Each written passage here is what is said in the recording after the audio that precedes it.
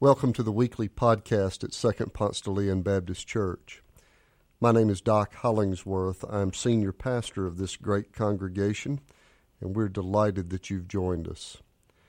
Our prayer for you is that as you listen to this message, you might feel closer to God and closer to God's hope for you.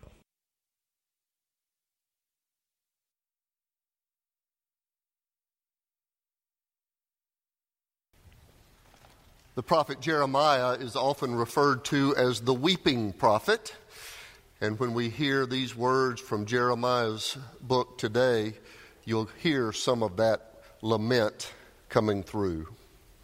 I'm reading from the 8th chapter of Jeremiah, beginning in verse 18. My joy is gone. Grief is upon me. My heart is sick.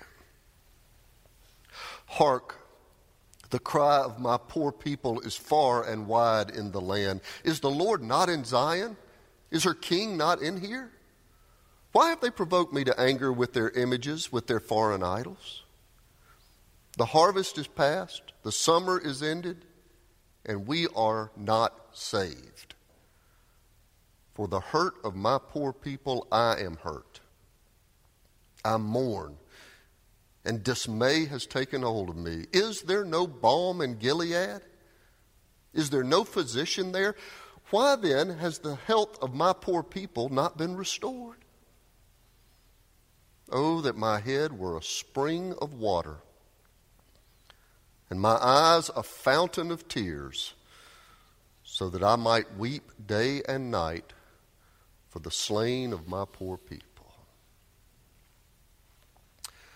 Well, that's a contrast. We started today with in the highest way possible. Carson and Casey Snipes emerging from the waters of baptism with all that represents, the freedom, forgiveness, promise of new life in Christ. By the way, our services are all taped and on the website, and you can go watch that part over and over this week just to get renewed. New life, new creation, the participation in victory, the abundance of the Christian life, redeemed how I love to proclaim it. No higher moment in the life of an individual, in the life of a family, in the life of the church than what we saw this morning, the eternal significance of new life in Jesus Christ.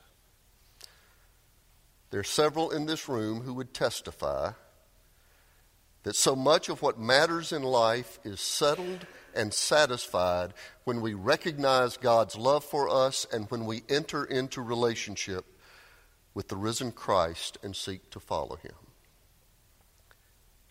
But you would also testify that it does not vaccinate us from life's pain. Grief and sadness still come our way. Friends still die young. Companies still downsize. Relationships still break up. We still make bad choices. Hurricane Dorian struck the Abaco Islands on September 1st. 185 mile per hour winds. Homes were flattened. Children swept away by rushing currents, and some of those people the Sunday before were in church singing hymns. A few months ago, I sat in a surgical waiting room with a pastor friend of mine and his family. His 31-year-old daughter was having brain surgery. I was there when the surgeon came out and told the family that the brain tumor was aggressive. He was not able to remove it all. In the pain and shock that followed that news, I held one of her sisters while tears and snot and mascara ran down the front of my shirt. After that day, there were more surgeries. There was sickening chemo. A few months later, I attended a funeral of a 31-year-old pastor's daughter who left a husband and an 18-month-old son. don't trust the prosperity preacher who tells you that the life of faith comes with bubble wrap, somehow protecting us from life's pain. Sometimes, even within the life of faith, we declare that the joy is gone. But at least, we do find companionship in the biblical witness. Jeremiah just said it in our reading. My joy is gone. Grief is upon me. My heart is sick. And if you have lived long enough and honestly enough, you have said those words too. In Jeremiah's case, it was not natural disaster or disease.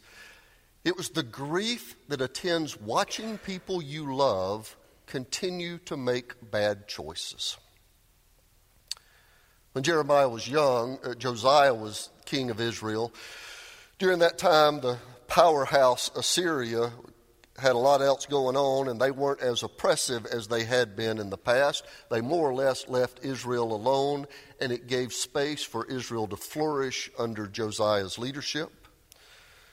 Josiah rebuilt the destroyed temple. He restored some sense of national pride and identity after they had been occupied all those years by the Assyrians. Josiah led a lot of religious reforms. He called people back to the worship of Yahweh, got people back into the temple. He closed the shrines that were all over, that were there to honor the Assyrian gods. He located and rooted out all the vestiges of pagan worship that the Assyrians had brought into the culture. And things were good. People were back in the temple. God's claim and covenant was being talked about again, honored again. Things were rocking. But then the great king Josiah died in battle, and Jehoiakim became the king. It was not Israel's best day. Jehoiakim didn't care that much about Josiah's reforms, all this God and temple stuff. He was fine for folks to just live with indifference for the faith. Now try to imagine this, if you will. You're going to have to stretch your imagination, but try to imagine a culture that had disregarded their religious tradition and started living for their own pleasure without concern for God's claim on their lives. Can you imagine that? That's what had happened.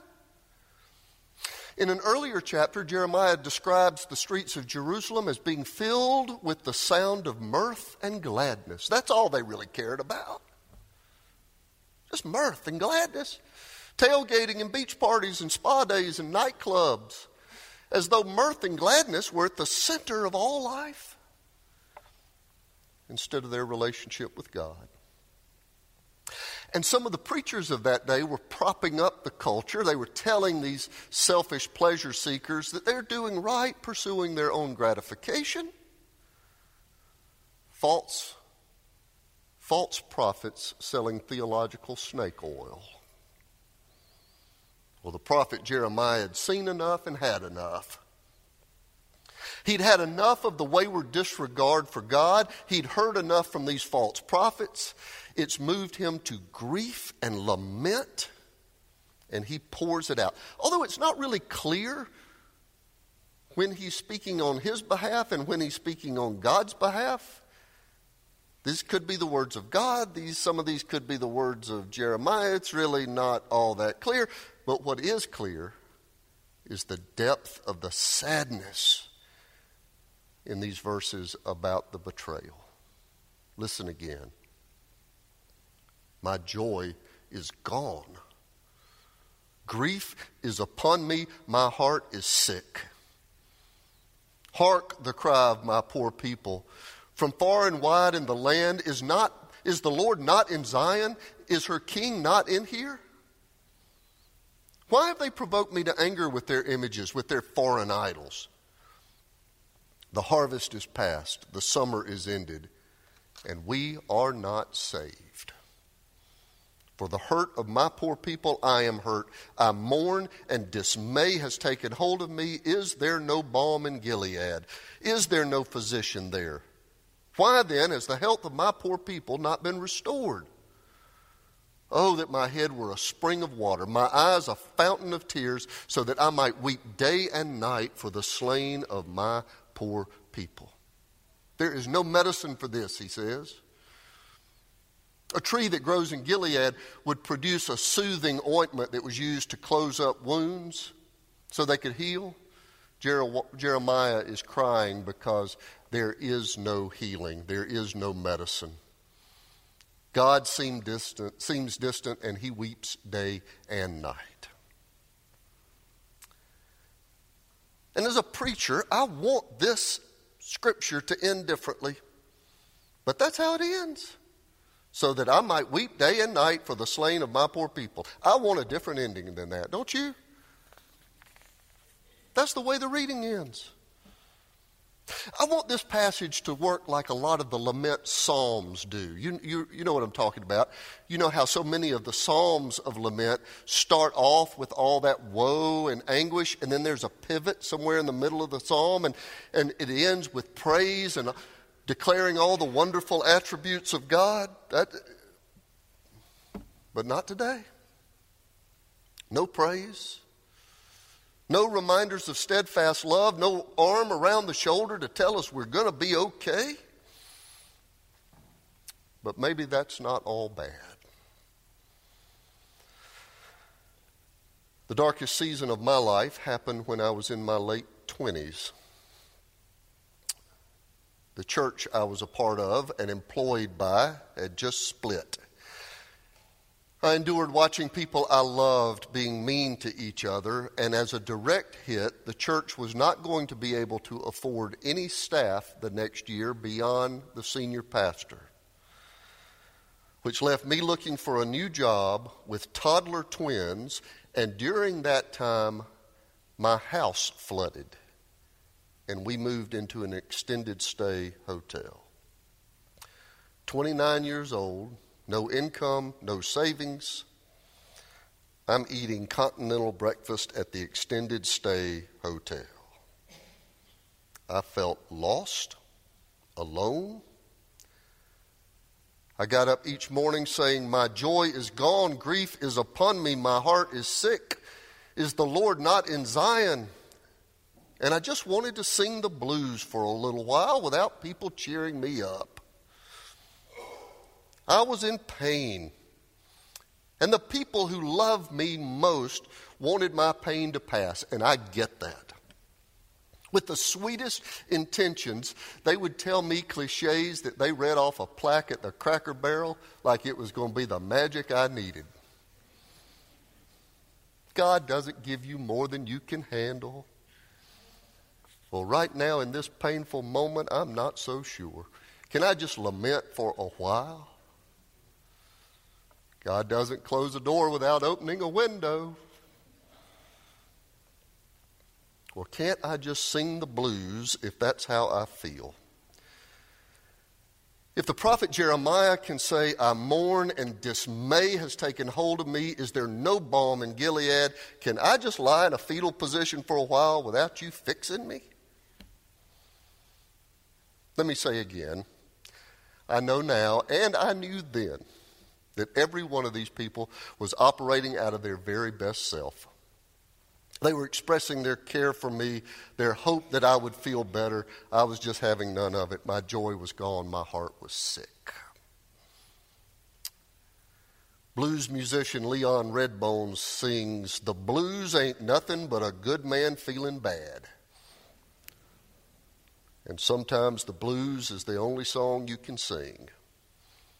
Sometimes we cry out, is the Lord not in Zion? But even though some of our friends and family might not be able to handle our pain well, God can. God is big enough to hold our honest anger, our deepest fears, our lonely grief. The weeping prophet models for us that God will let us feel what we feel without the final line of the passage having to be a verse of praise. And in today's passage, it doesn't move to thanksgiving. It just stops right in the middle of the mire. The people have turned their backs on God. They're living for their own mirth and gladness. Jeremiah says, "For the hurt of my poor people, I'm hurt. My heart is sick." And the final verse has the image of eyes that are a fountain, weeping day and night. Well, if that's where you are, I'm not going to try to slap your back and cheer you up. I'm not going to read to you some verses from an inspirational throw pillow. I'm not going to hug you and say, "Oh, it's all good." Sing the blues if that's the song that's in your soul. But can I suggest something that's more muscular than cliche? Even if you can't hear these words right now, will you tuck them away and revisit them when you're ready? Because what I'm about to tell you are the sturdy assurances of God that were the rocks I found underneath my feet when the sand was shifting. These are the eternal promises of God that have lasted throughout every pain-filled generation, and they have lived on as holy truth because they are more sure and more timeless than our temporary circumstance.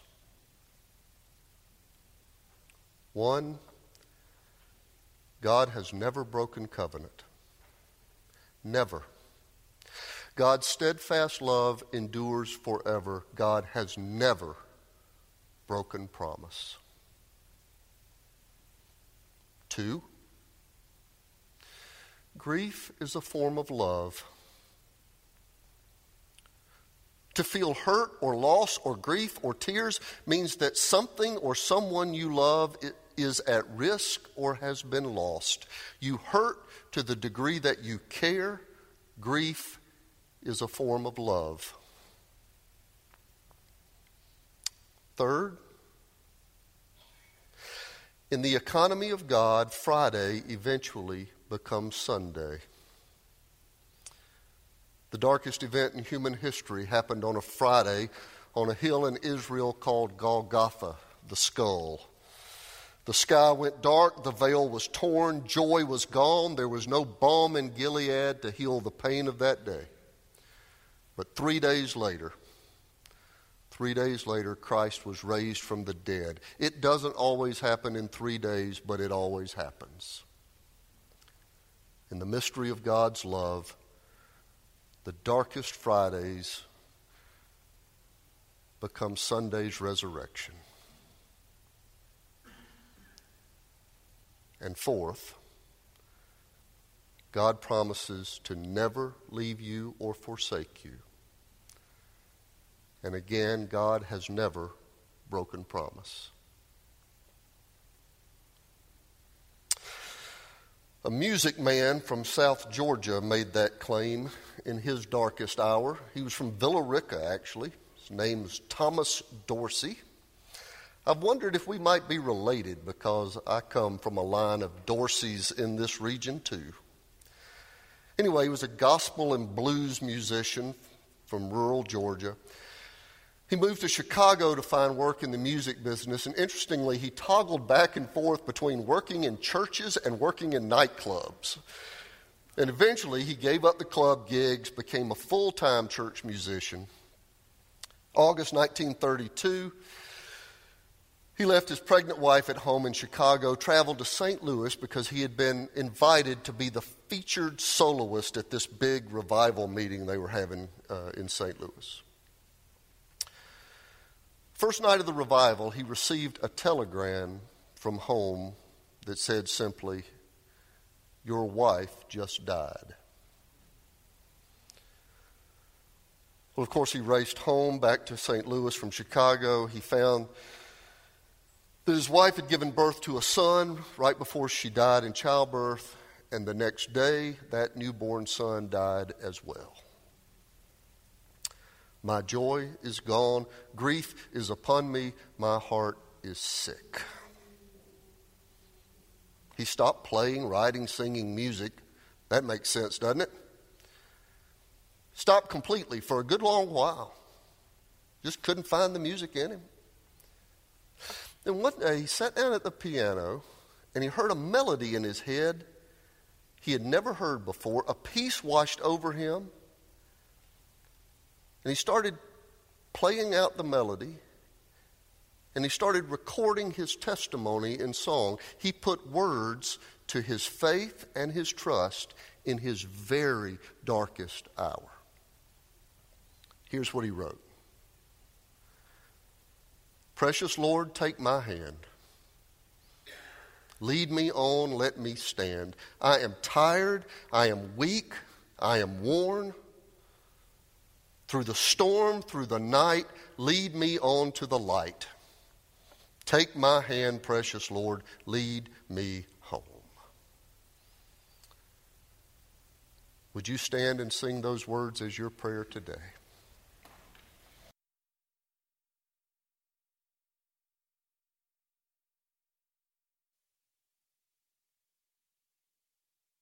Thanks for joining us. If you live in the Atlanta area or visiting Atlanta, come and worship with us in person on Sundays at Second Ponce de Leon Baptist Church.